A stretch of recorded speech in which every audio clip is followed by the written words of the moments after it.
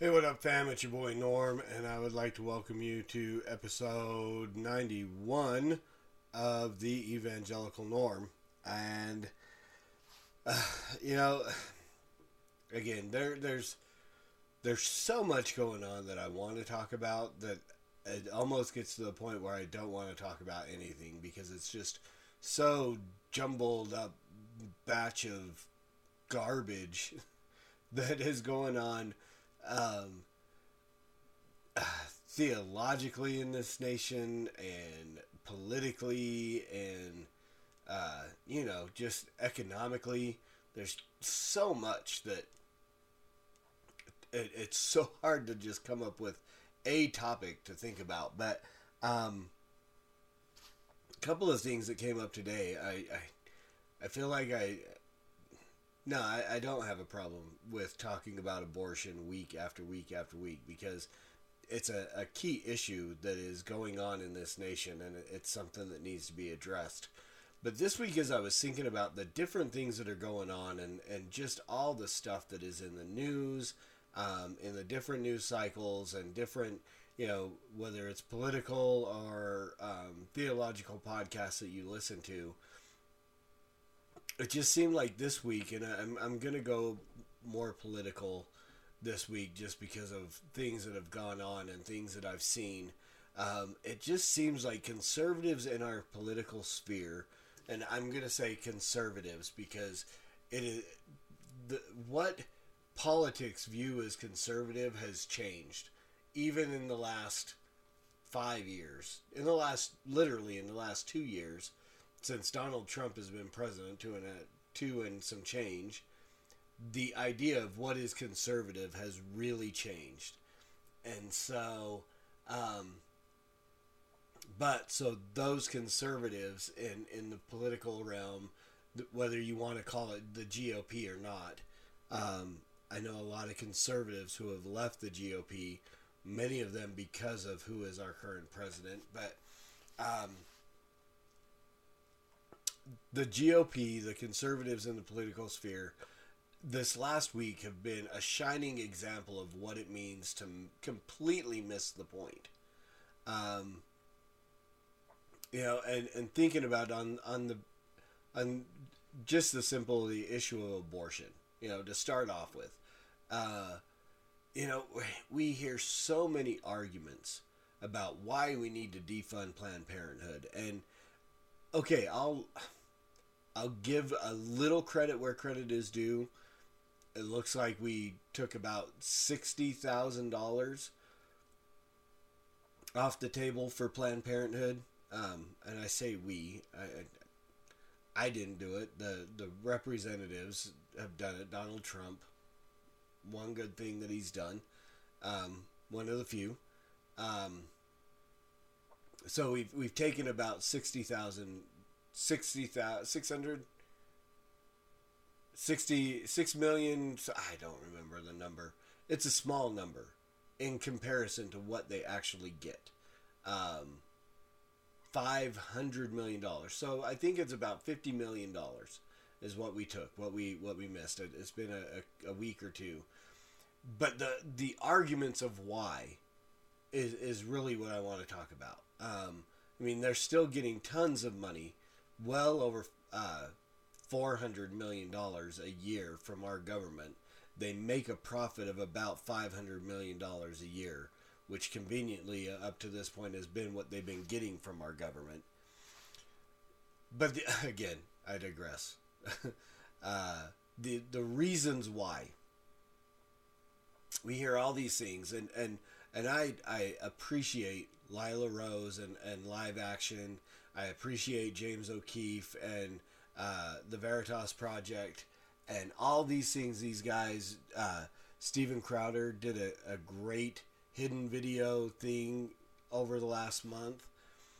But all these things of the arguments about late-term abortion and body parts being sold and not reporting sex trafficking or any of those things, all of those are reasons and they're good things, but they're amazingly beyond missing the point of the simple fact that Planned Parenthood is murdering babies. They're killing children. That should be the foundation that we stand on. We should, again, I'm happy to see any law that can reduce the number of abortions that are done every year. But to have someone that says, I will vote for a law, an 18-week or a heartbeat bill or any of these things, you're ultimately saying that it's okay to kill the baby before that point, whether it's heartbeat or whatever. And granted, a heartbeat bill is going to do a lot because most moms, calling them moms is hard, but most women who are pregnant don't even know that they're pregnant until around 6 weeks, which is when the heartbeat starts. In a vaginal ultrasound, a heartbeat can be detected. We heard our daughter's heartbeat the first time at just about 6 weeks. So that'll help. But again, you're allowing for those 6 weeks before where it's okay to murder that baby. And that's unacceptable. We need to be out for total abolition of abortion. And the main argument has got to be that they are killing babies. That is a human life. Again, some of the memes that are out there are actually very accurate. I've seen the one multiple times that you can go to prison and pay huge fines for destroying an eagle's egg.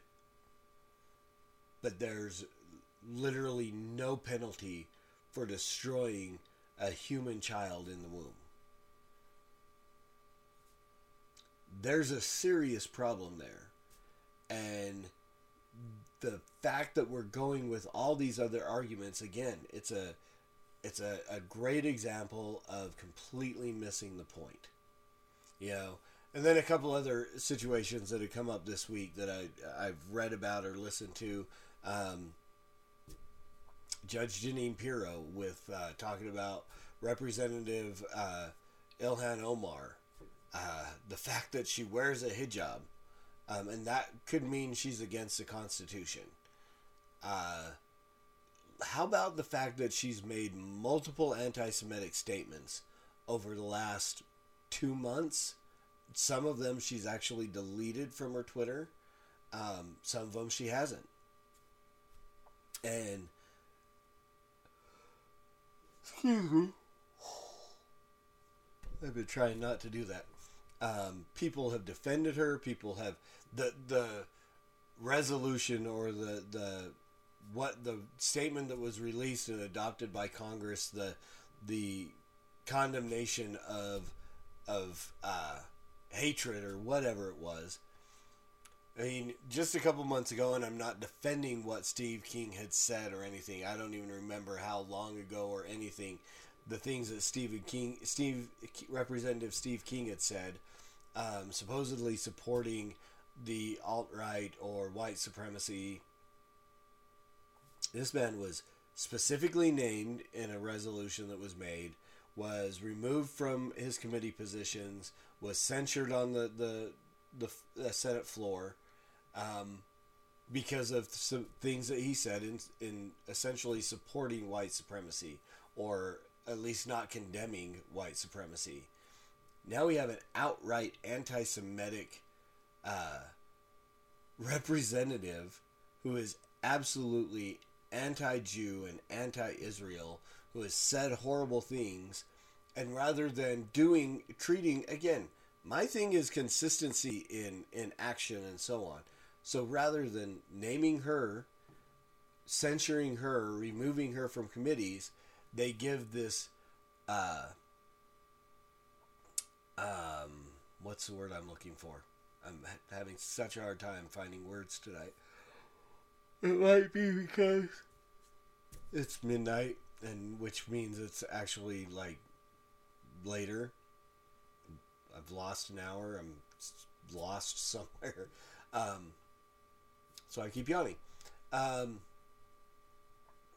Again, rather than removing her from her committees, they put out this resolution that just blanket condemns all hatred, and not just anti-Semitism, but they throw in Islamophobia, which was not an issue. The reason why they did this and they had this vote on this resolution condemning hatred was the specific anti-Semitic statements that she had made. And yet, she's not named, she's not censured, she's not anything. And people actually came to her defense. AOC came to her defense. So, again, and yet, Fox News and people are going after the fact that she wears a hijab, the fact that she is a Muslim. It's all these things. Again, it's a phenomenal example of absolutely missing the point. We mentioned AOC. We might as well get to the point on her. People are... I don't think she's the brightest woman in the world, at least not as far as common sense.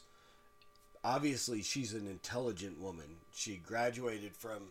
I can't remember, I read the thing not too long ago, that she graduated cum laude from some college, whatever college she went to, whatever university she went to.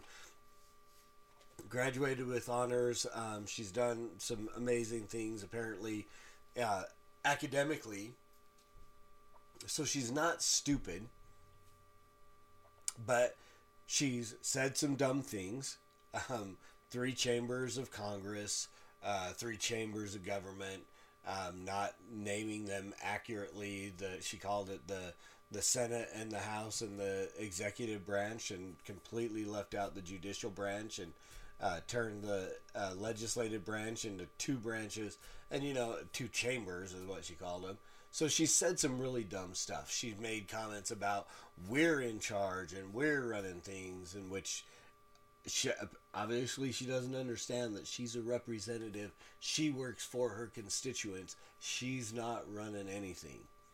But these are the things that the right is condemning, and they're parading out that, well, she's not smart, she's not this, she does this, and she says this, and so on. How about we just come back to the fact that she's a socialist? Admittedly so. And the fact that we have witnessed over and over and over and over again the fact that socialism never works. Every country that has tried to embrace socialism has fallen. The politicians get wealthy and powerful, and the people are crushed. So let's just stop talking about the stupid things that she says and so on, and let's just continue to focus on the fact that she's a socialist. Bernie Sanders too. And the same thing. It's with the president. It's like there's so many things, and there's potential of campaign fraud or finance fraud and all kinds of other things. But the fact that he just keeps pointing out no collusion, no collusion, no collusion. Okay, so again, it's the whole act of misdirection and missing the point. I don't think that Mueller's investigation is completely about collusion. There's so many other aspects of what has happened, and avenue and threads that have come through this wacky campaign cycle of 2016 and into the presidency, and just insanity. There's so many things that are there, but the art that the GOP and the conservatives in government have of completely, totally missing the point. They continue to come back to this whole issue of collusion and witch hunt and so on. And I don't know that that's actually the core of what investigation is going on. And so here again, we come back to this thing. Where do we stand as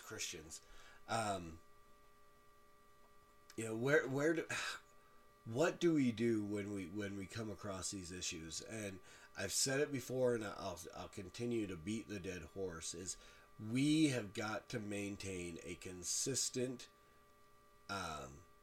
level of action, a consistent worldview on both sides.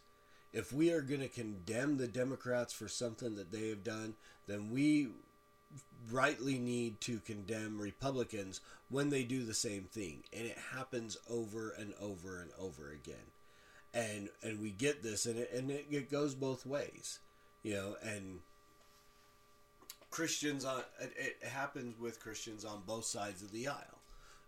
And yeah, I'm a guy that will admit that there are some believing Christians on the other side of the aisle. There are some believing Christians that, believe it or not, are Democrat and embrace some of the Democrat platform, but would reject other things like abortion and so on, but are willing to embrace the welfare state and stuff like that.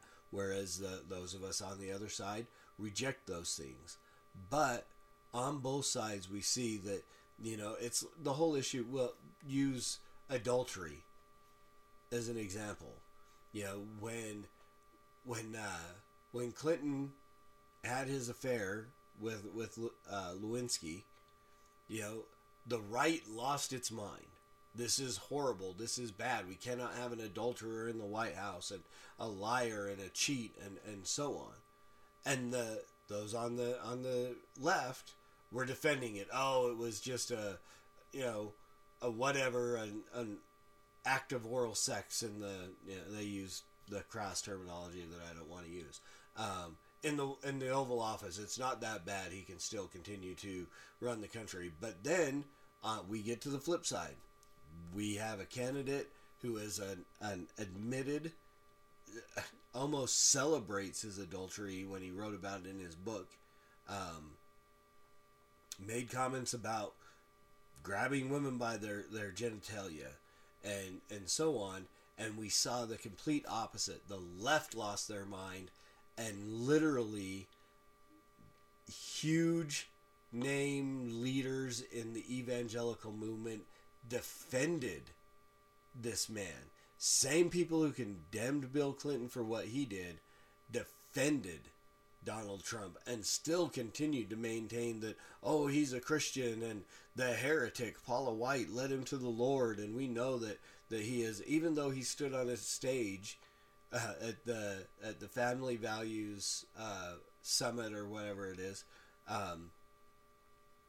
and said, I don't think I've done anything bad, and I don't think I need to ask for forgiveness. I just fix it and move on. This is a man who has admittedly basically stated that he is not a Christian in any way, but yet those on the right, and I won't say we because I never did, want to defend this guy, and you hear the same things, and you heard it on both sides. We're not voting for a pastor in chief, and you heard the same things when Clinton went through his thing. Oh, well, he's not the pastor in chief, his personal life is his personal life, and da da da da da. A complete total lack of consistency. But as Christians, we need to maintain that. But we need to look for the main issue. We need to not let ourselves get dragged off into the weeds by arguments about body parts and stuff like that. We have to come back to the core issue that these are human lives that are being snuffed out. We got to come back to the core issue that these are representatives that don't feel like Israel has the right to exist. This is a representative that wants to introduce socialism, which is a failing economic system and political system, into this nation when we know that it will fail. And quit looking at the straggling or the tangled weave of secondary issues and arguments, and go for the main issue. All the time we should be focusing on the main issue and being consistent in that, and letting our beliefs, our belief in the gospel, lead our worldview. And I mean, we can apply that to so many different things. The split that seems to be happening in evangelicalism over racial discord and racial disharmony, I guess. We can come back to the central issue on that is, who are we in Christ?